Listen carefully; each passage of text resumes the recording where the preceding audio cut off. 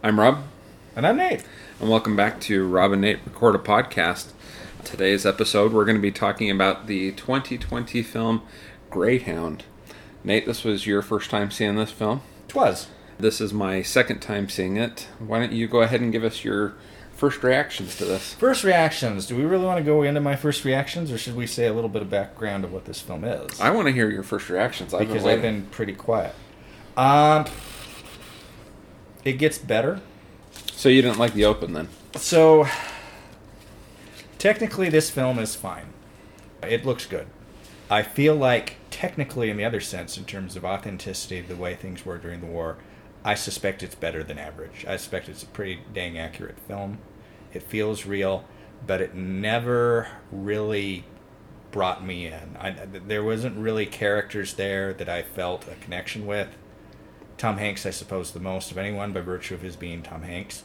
But there wasn't an emotional core to the film. So while it was technically sound and it felt very accurate and real, I didn't emotionally bond with this film basically at all. I think the film got better as it went on, and I thought the last half hour or so of the film, when it's at its most action-packed, was really good. Yeah. But most of the film, I was bored. Really? Yeah. I'm a little bit surprised by that. Mm. I thought the Tom Hanks... I mean, obviously the Tom Hanks character is the main one here. And I guess now we'll go ahead and dive into some background on this film. So Tom Hanks plays a Captain Krause, who this is shortly after the U.S.'s entry into World War II. He's an inexperienced U.S. Navy commander. As we find out at the end of the film, this is his first crossing of the Atlantic as the commander, or as the captain. And they are being stalked by a group of German U-boats and submarines that they call Wolf Pack. So there, Tom Hanks is the captain of one of 4 ships, 2 British and I think 2 American, that are escorting 37 ships containing supplies and soldiers to A convoy, Britain, yeah. a convoy in February of 1942. So very early in American direct involvement in the war. Yeah.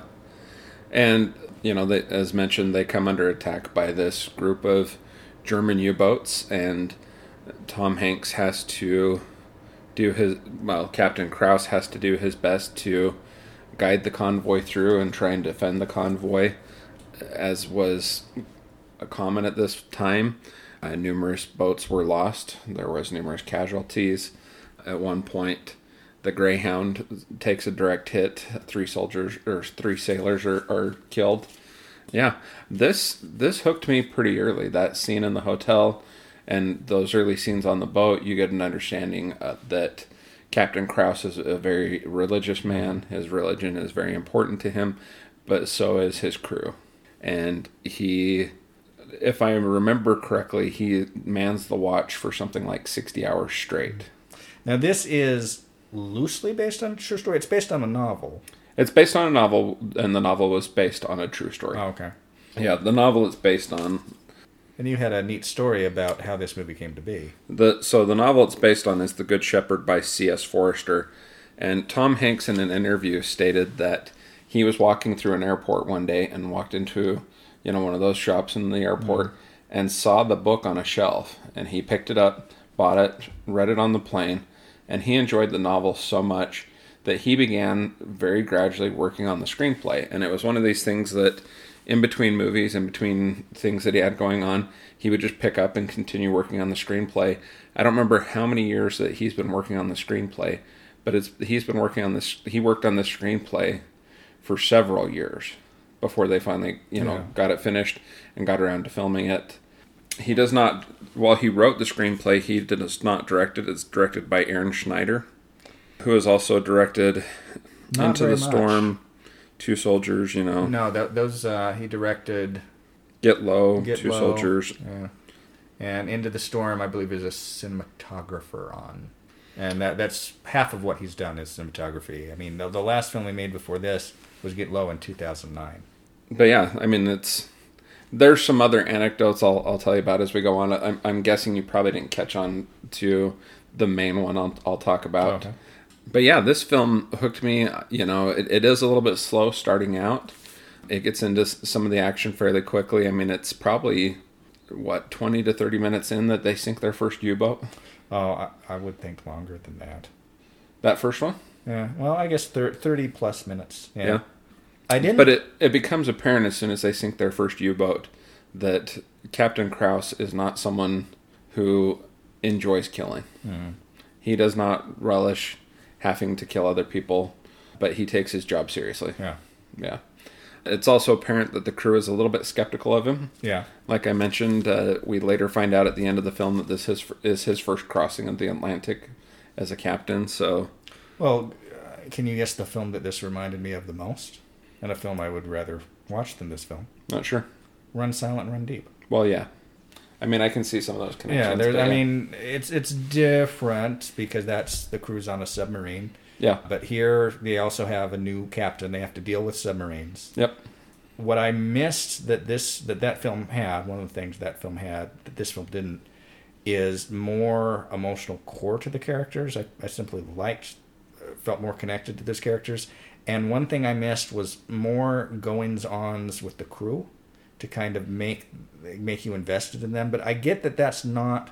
Like, you could have take this story and make it as a World War II movie 50 years ago when they had the more ethnic crew kind of storylines. You'd have the Italian and they'd be up to various hijinks. And I get that they're not doing that's not what they wanted to do, that this is a more serious treatment. But it reminded me, just in its basic structure, of those kind of films. And I missed feeling more for the people in the film like I would in an earlier World War II film. To give you some rundown on some of the other characters in this, Elizabeth Shue plays Evelyn, which is Captain Krause's girlfriend at home. She is the only woman in the movie. Yes.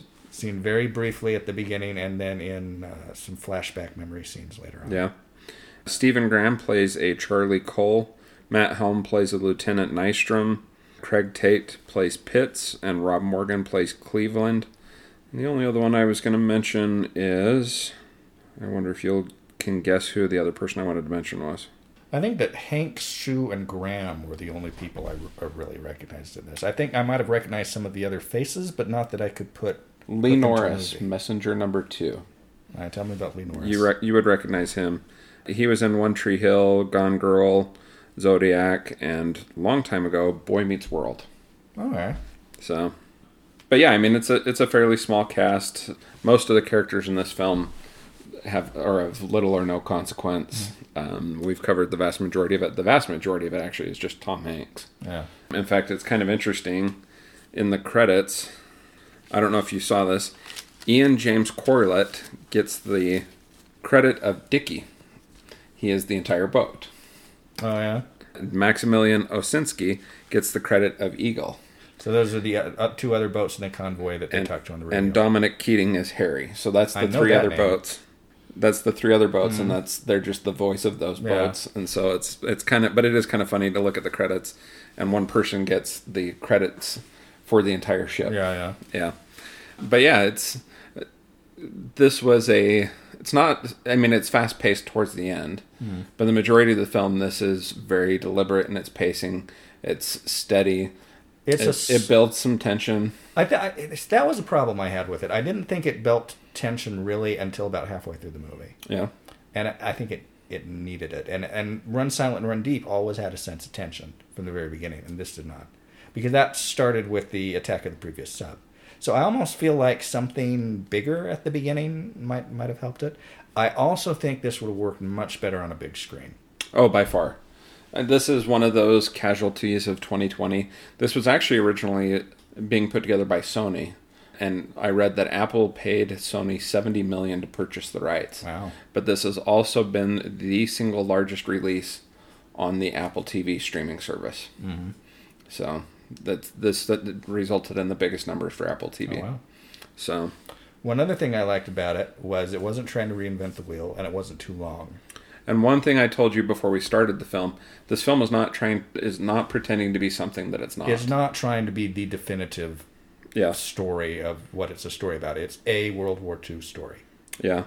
This has a box office budget of an estimated $50,300,000. I heard that. So it's interesting that Apple was able to purchase it for $70 million from Sony. I guess at that point, Sony, just looking at the landscape of 2020, was just like, okay, modest. We made a little bit of money on it. We'll let it go. Apple can do what they want with it.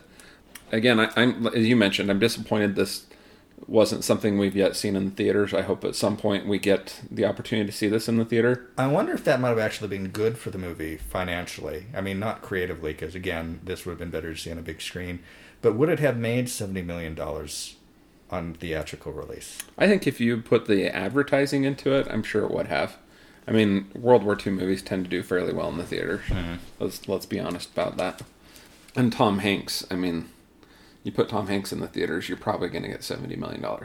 Yeah. So, I don't know. What else do you want to say about this? Well, I mean, there's a fair number of events in the film. You've got the relationship Tom Hanks has with the man that serves him his food. Yeah. Who's always trying to get him to eat, but he can't eat because he's super stressed. Yeah. And he drinks gallons of coffee. Drinks of coffee. I was going to mention that I commented that this is just one long, depressing coffee commercial. I wanted to see like the Wilkins coffee logo at the end. Yeah. Yeah. Wilkins presents Greyhound. Pretty much the only thing he consumes through the duration of this film is coffee. Yeah. So, but that's, the movie starts out, they're in high seas, they're not going to be able to serve very much, and then pretty quickly they're engaged, and they have a certain radius in which they can have air support, and then they have... It's what they call the pit. There's the gap in air support on either side. 50-ish hours worth? I think it was originally supposed to be 60 hours or something like that. So. And they have to zigzag a bit in the crossing because they have to avoid U-boats. And so that... Well, it's more just making their pattern less predictable to make it harder for the U-boats exactly. to... Yeah. So it takes a while. Obviously, Tom Hanks' character is getting very little sleep. He is running on coffee. Even though... things happen in this film. It's not just them sitting on the boat. There's scenes where they have conflict with the U-boats several times, where they're dealing with depth charges, where they're dealing with damage to the boats, and they lose some of the boats in the convoy. But there's really not a lot that's memorable. Like, there's not a lot that, like, sticks out to me as, like, mountains on the landscape of the events of this movie. It's a lot of variations on the same thing. Yeah. Personally, I enjoyed this film. Again, to me, it was not pretending to be something that it's not. So this is not going to be an overly exuberantly rated film, but I enjoyed it. I had no problem watching that. I'm sure I'll come back to this a few times in the future. But yeah, I felt like it was a solid film. You felt connected? You felt invested? Yeah. You cared? I enjoyed the Tom Hanks character. Yeah. Mm-hmm. Yeah. I mean, obviously... There's really only two people you care about, Tom Hanks and his XO, that other guy. But, yeah, I think this is going to be a relatively short episode, so might as well now move into ratings. Nate, how would you rate this movie? 2 out of 4, probably 5 out of 10, 6 out of 10 maybe. I like this more than you. I would rate this 2.5 out of 4 on the 4-star scale and 7 out of 10 on the 10-star scale. Again, I rather enjoyed this. I think if you like World War II movies, you'll find a certain amount of enjoyment in this. If you like sea movies, you'll probably enjoy a certain amount of this. But yeah, anything else to say on this? Not really. Well, I'm Rob. I'm Nate. And this is Rob and Nate Record a Podcast. Bloop. Yeah, I'm a little surprised you didn't like that. Mm-hmm. I just couldn't get into it. Any idea why? I don't know. I wasn't feeling it until pretty late in the film. Do you regret having watched it? No, I don't regret having watched it. It was fine. Yeah. I liked the idea of the film more than I liked the execution of the film. I liked that it was smaller in scale. Again, that it wasn't trying to reinvent the wheel. That it was going to be like any of those, for lack of a better word, throwaway World War II movies that they made in huge numbers for really decades. And I liked the idea of it being one of those, and it kind of was. But it was also, I didn't have anybody to lock on to, really. I mean, there was just no emotional investment. It was all the technical So you just really things. didn't connect at all with the Captain Krause? No, not really. I mean, he gets residual Tom Hanks goodwill. But the character itself was an understated character, and I do kind of like that. I mean, we've all known the quiet, capable religious types that are kind of boring. I mean, they're admirable, but they're kind of boring. And this whole film kind of had this tone of there was a piousness to it, but also a dullness to it. Yeah. Yeah, I can see that. One thing I forgot to mention, one little filming error that I'd kind of indicated to you. There's one scene where when they're on the bridge, you see water dripping on Tom Hanks' hat and in front of his face. Mm. There's no way for water to drip into the cabin of the like where they're at in the ship. The studio where they were filming, obviously they built relatively small studios for, or small sets for the cabin there on the wheelhouse on the ship, and the roof on it was leaking. Oh. But they had a tight filming schedule, so Tom Hanks finally was like, we got to film, and they couldn't take it out in post, without going to crazy expensive measures, and so it's just there, but there would have been no way for water to get into the wheelhouse in an actual boat. So he talks about that in a couple of interviews that I've listened to about it. So yeah, $50 million budget. I think we pretty much covered everything. So you're Rob and I'm Nate. Well, we already did that. I am kind of curious, like, how someone like Apple TV would rate the success of this. Because they paid $70 million for it. How many people have to watch it on their service for them to consider it worth it? I don't know much about Apple TV in terms of how they release that, but my impression, at least as referenced directly to Netflix, is Netflix is kind of famously cagey about it. Like, you can tell a show's doing good for Netflix if it gets renewed, but you don't know how good it's doing. Yeah, because they don't release their viewership numbers. So they're not playing on an even Nielsen or box office kind of... You don't get a sense of how they're doing, really. Yeah. Which is interesting. Well, in particular with Netflix, especially as much money as they're funneling into... I almost don't understand how that's a viable financial model. This is a conversation many movie watchers having on the Netflix side. Mm. Other services are doing it much more sustainably, but Netflix seems to be leveraged to the hilt. Yeah. So, Apple TV seems to be doing okay. I don't know if they ever release... I've never looked for it, but I don't know if they release any subscriber numbers, But, I mean, it's based on subscriber numbers. It's relatively easy to figure out how much they're taking in. Mm. So, but Apple TV has been working on deals with quite a few people. They've produced a few shows. That morning show that they did, that was pretty good. Mm-hmm. With Steve Carell, Reese Witherspoon, Jennifer Aniston. That was pretty good. We watched the first season of that. I believe a second season's coming out pretty soon. I tried watching that For All Mankind show, and it lost me pretty early. Yeah, but that's an alternate history type show. I think M. Night Shyamalan has a show on Apple too. Yeah, he does. Give me 1 second. I'll pull it up and show you. Which I've heard is... Meh. I haven't checked it out yet. I kind of want to watch it. I've heard mixed things about it, though. Of course, I showed you the Werner Herzog content on there. Oh, I believe the M. Night Shyamalan is Servant. Yeah. And then they've got the reboot of Amazing Stories, the Spielberg anthology series from the 80s, which is one of the first shows I remember watching on television that wasn't aimed exclusively at children. Yeah, I'm not familiar with that one. So it's Twilight Zone, family Twilight Zone, basically, is what it is. I've heard good things about Dads, but I've had trouble getting motivated to watch that. The one I want to see is On the Rocks. That's the Sofia Coppola? Yeah. Yep. Sofia Coppola with Bill Murray and Rashida Jones. Yep. Last week, I watched the Very Merry Christmas, the special that they did on for Netflix back in 2015. I never finished that. Also had Rashida Jones in it. Yeah. And it was very much a Sofia Coppola holiday special. It was a super idiocentric thing, that thing. Yeah. Fun. All right. Well, I'm going to end this.